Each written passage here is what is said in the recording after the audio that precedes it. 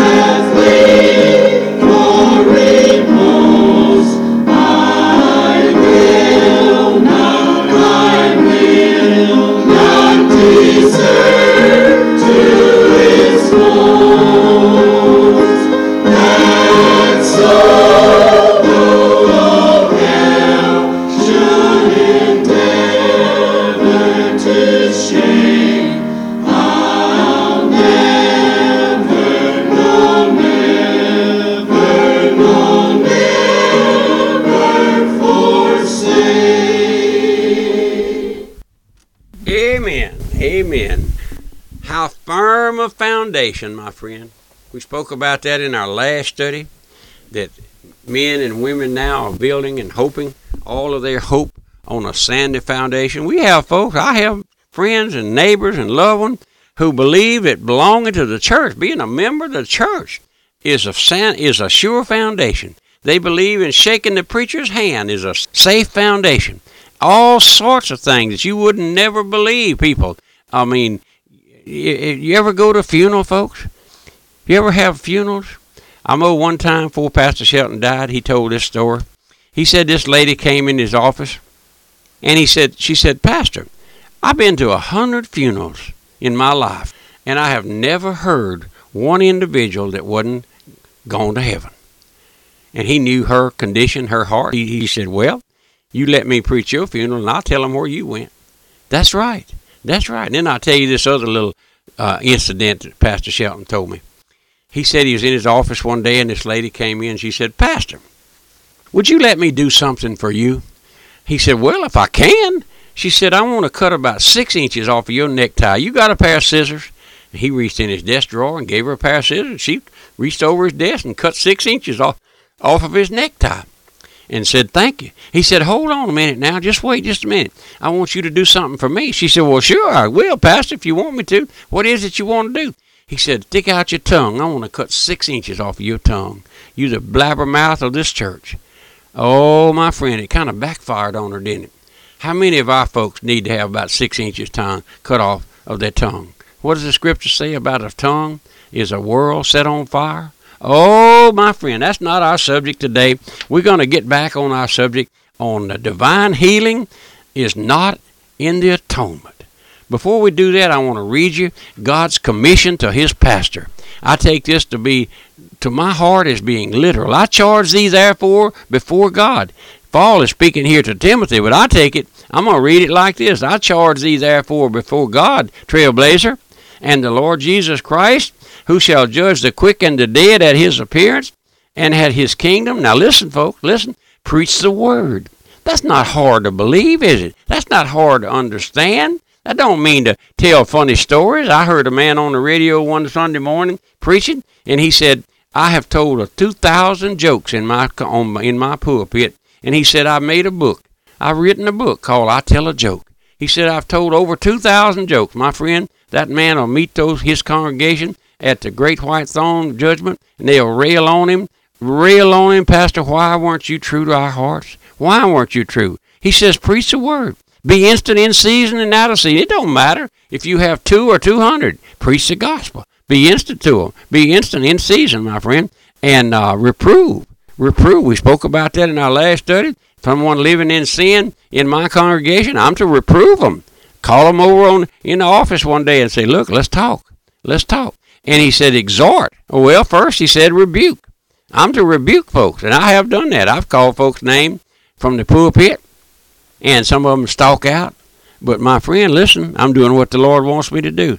And he says exhort with all long suffering. That's what I like to do. I'm exhorting you, my friend, to come to Christ. For the time will come when they will not endure sound doctrine, but after their own lusts shall they heap to themselves teachers, pastors, and preachers, having itching ears, and they'll turn away their ears from the truth, and shall be turned unto fables. Now, friend, that's what we're hearing much of today is fable, which is a half-truth. When people claim to be that divine healing is in the atonement, that's a fable. That's a half-truth, my friend. The word fable means a half-truth, and a half-truth is the biggest lie in the world. Now, here we find Paul's charge. Preach the gospel. Preach the word. God never calls one preacher to preach one thing and another preacher to preach another thing, whether he's an evangelist, a pastor, a teacher. He's to preach the word, not a program. Oh, my friend, how far have we dropped to preaching a program? I'll tell you sometimes about the things I've seen in churches. I was in a big church auditorium one day, and we walked out into what they call a recreation hall. And over there in the corner was some things covered up with a great white sheet, big piece of white cloth. And I asked the gentleman, one of those church members, I said, what is that you got covered up there? He said, oh, that's our puppet ministry. Puppet ministry? Puppet ministry? He said, yeah, we teach the kiddies with puppets. My friend, I like to pass out. What's wrong with teaching them out of the Bible? And then I've been in other churches where they have clown ministry. I've had an advertisement on the radio. Some church are going to have a clown ministry next Sunday, but the biggest clown is the guy that's behind that pulpit. He's a clown to allow that stuff to take place in his pulpit, my friend. I don't mind telling you that's blasphemy to bring those things into your church, brother. That's right. Just like it is on Sunday afternoon to turn your Sunday evening service over to the Super Bowl. My friend, where are we, my friend?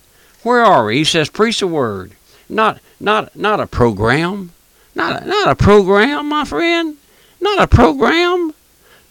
Several churches in our area here have given up their Sunday night service, and folks come into the bookstore, and I ask them, why y'all don't have Sunday night service? Well, we letting the preacher rest. Letting him rest? What about the people? What about the people not being fed? What about it? You don't leave off your supper table, do you? No. But my friend, those men are going to have to answer for that. The Bible says, preach the word, not a doctrine, not divine healing. Preach the word. Don't preach the church up. Don't preach up what this church has to offer. No. Don't preach yourself. Don't preach your opinion. Preach the word. Not what you believe. Preach the word. Did you know your belief may be diametrically opposed to God's word? It may be, my friend. Don't preach your opinion. That's what the Lord says over and over again. Throughout the Word of God, you will find the old prophet saying, and the word of the Lord came unto me saying. The word of Jehovah came unto me saying. Paul said on another occasion, brethren, I declare unto you the whole counsel of God. And that's my theme, my friend. I want to bring you, declare unto you the whole counsel of God, day by day, time after time. And when you hear an individual say, God called me to preach a certain doctrine, you put it down that God has nothing to do with his calling.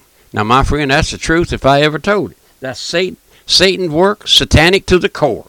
God called his pastor, his preacher, to preach the word, preach his word. God never calls an individual to preach anything contrary to God's word.